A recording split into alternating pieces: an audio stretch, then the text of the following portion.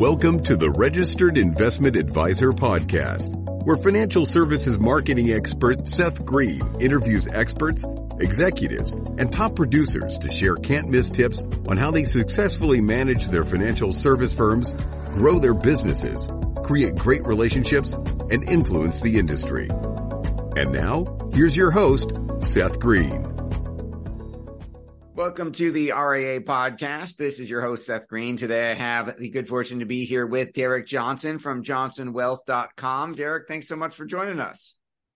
You're welcome. Glad to be here, Seth. Glad to have you. Let's go back in time just a little bit. How did Johnson Wealth get started? I actually grew up in the financial services industry.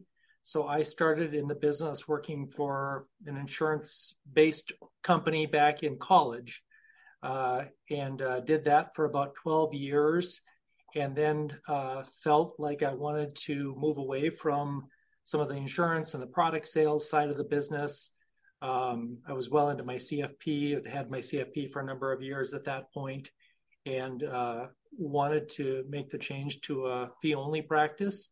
And so I essentially left the practice that I had started previously and started in 2002 with Johnson Wealth Management. Well, congratulations. I'm sure the longer version of that could probably be in a book somewhere if it isn't already. So who is an ideal client for Johnson Wealth?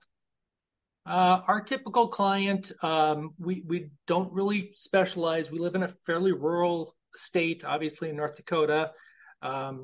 So our target market is, someone retiring. We're helping them roll over their 401k and manage their distributions through the retirement. So typical client is, probably we're managing $1 million, $1.5 million of assets on average for them, and meeting with them 2 or 3 times a year and just helping them with any kind of financial issues that might come their way. Awesome. And how are those folks finding you? Initially, when I was getting going, I was obviously pretty active with reaching out to some people. I brought just a handful of clients from my previous practice that got me started in Johnson Wealth Management.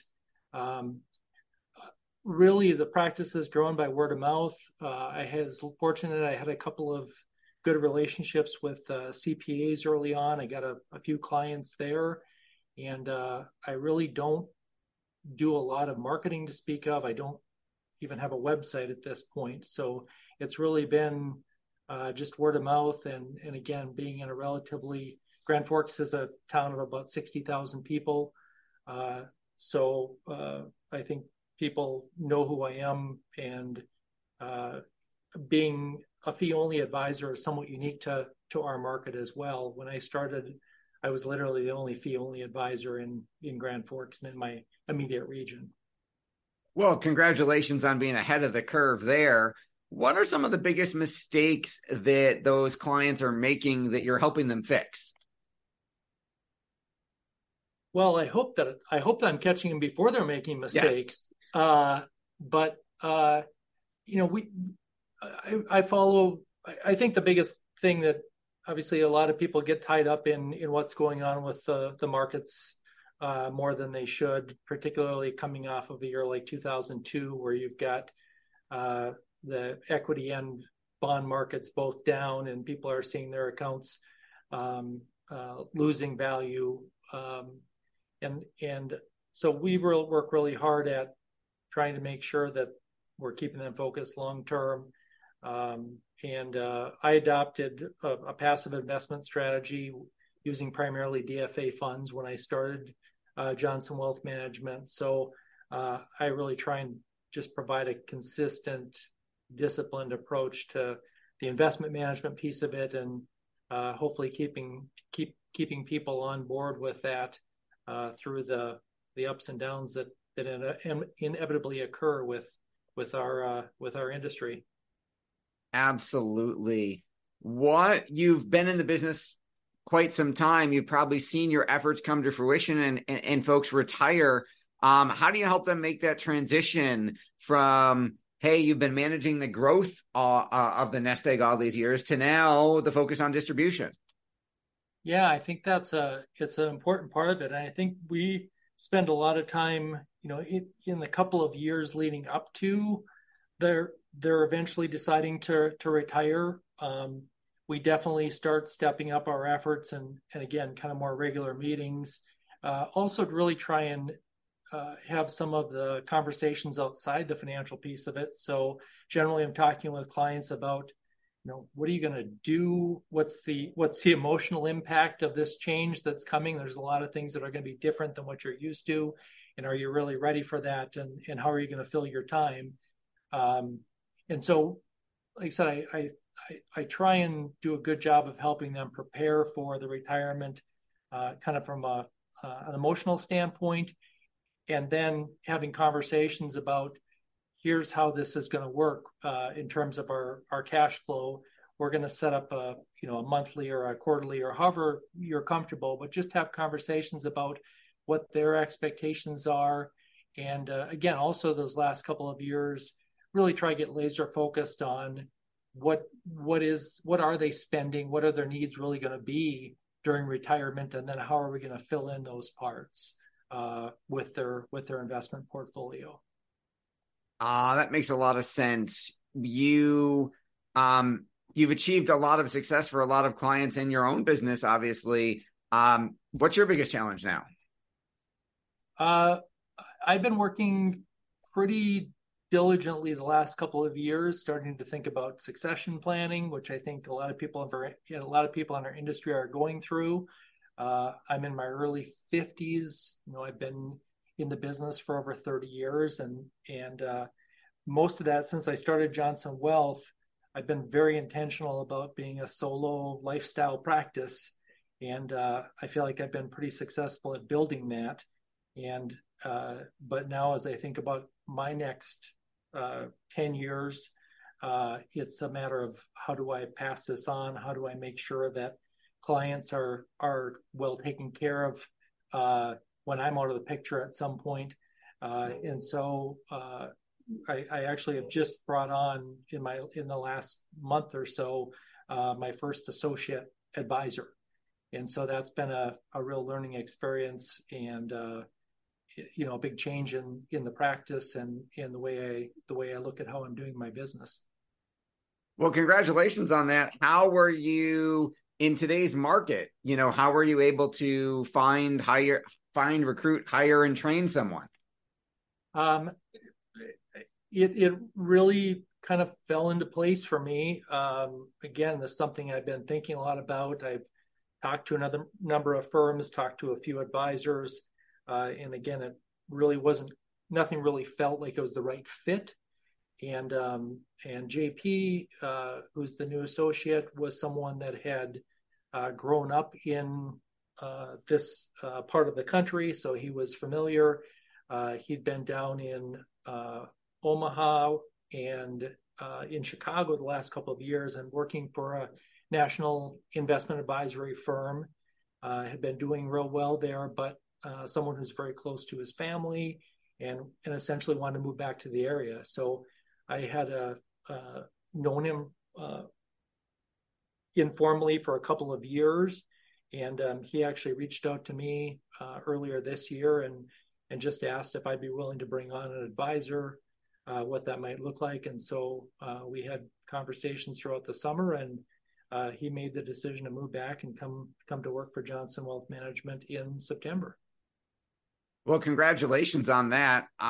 You referenced, the market, the ever-changing market environment, given the turbulent times that we seem to be living in. How have you managed that, and how have you helped your clients stay sane, for lack of a better term?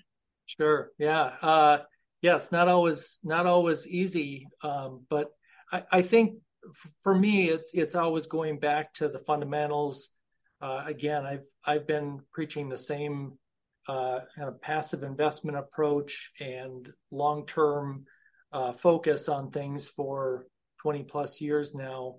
And so it seems like things come come up. Obviously, we've got an election year coming up, so hearing more conversation about who's going to be elected and is it going to be better or worse. And obviously, the interest rate changes. You've got the inflation we've been through, and so a lot of headwinds. But I always go back to the fact that we're consistent with the clients. I don't make any promises as to what the market's going to do from year to year, but just really try and stay committed and try and provide them enough information so that they can understand that historically we seem to be doing the right things. If we stick with it, their financial situation is going to work out just fine. Your passion is obvious. What do you like best about what you're doing? I really love and really get my energy from, meeting with clients. It's easy to get tied up in some of the day-to-day operations stuff, but I found that for me, a day full of client meetings is really energizing and feeling like I'm having an impact. And certainly have seen that, when you work with someone for 10, 15, 20 years and you've been through a lot with them as their family and their situation has changed, and to see that they're into the retirement and have financial security and are able to live out their dreams and really enjoy their retirement is very satisfying for me. Absolutely. Well, we know your time is incredibly valuable. We greatly appreciate you spending some of it with us. You mentioned not using a website at the moment. So if we have any other, RIAs listening or watching the show who are interested in learning more about your approach, where is the best way for them to get in touch with you? Yeah, honestly, the best place is just my email address, which you're certainly welcome to share with the meeting notes if you'd like, Seth. I am on LinkedIn as well, but that's really my only social media presence at this point. And again, with bringing on an associate now, that's something that we're having some conversations about, that I've got a little more capacity now that we may start looking at trying to grow the practice a little bit more than what I've been doing the last number of years. Just out of curiosity, how many clients are you serving now? I work with about 130 families, and a handful of 401k plans as well. All right. Well, this has been Seth Green with Derek Johnson from Johnson Wealth. Derek, thanks again for joining us. Absolutely. Have a good afternoon. Thanks everybody for watching or listening. We'll talk to you or see you next time. 49 faces looked to him in triumph. Over the last 12 months, they had each taken turns and promoted his business for a week at a time, driving over $987,342 in revenue. What if you had a network of 50 centers of influence who promoted your business every week for a year? Grab your copy of the #1 Amazon best-selling book, The Ultimate Guide to Growing Your Business with a Podcast, at 33% off the Amazon price by going to ultimatepodcastbook.com. Again, that website for 33% off the Amazon price is ultimatepodcastbook.com.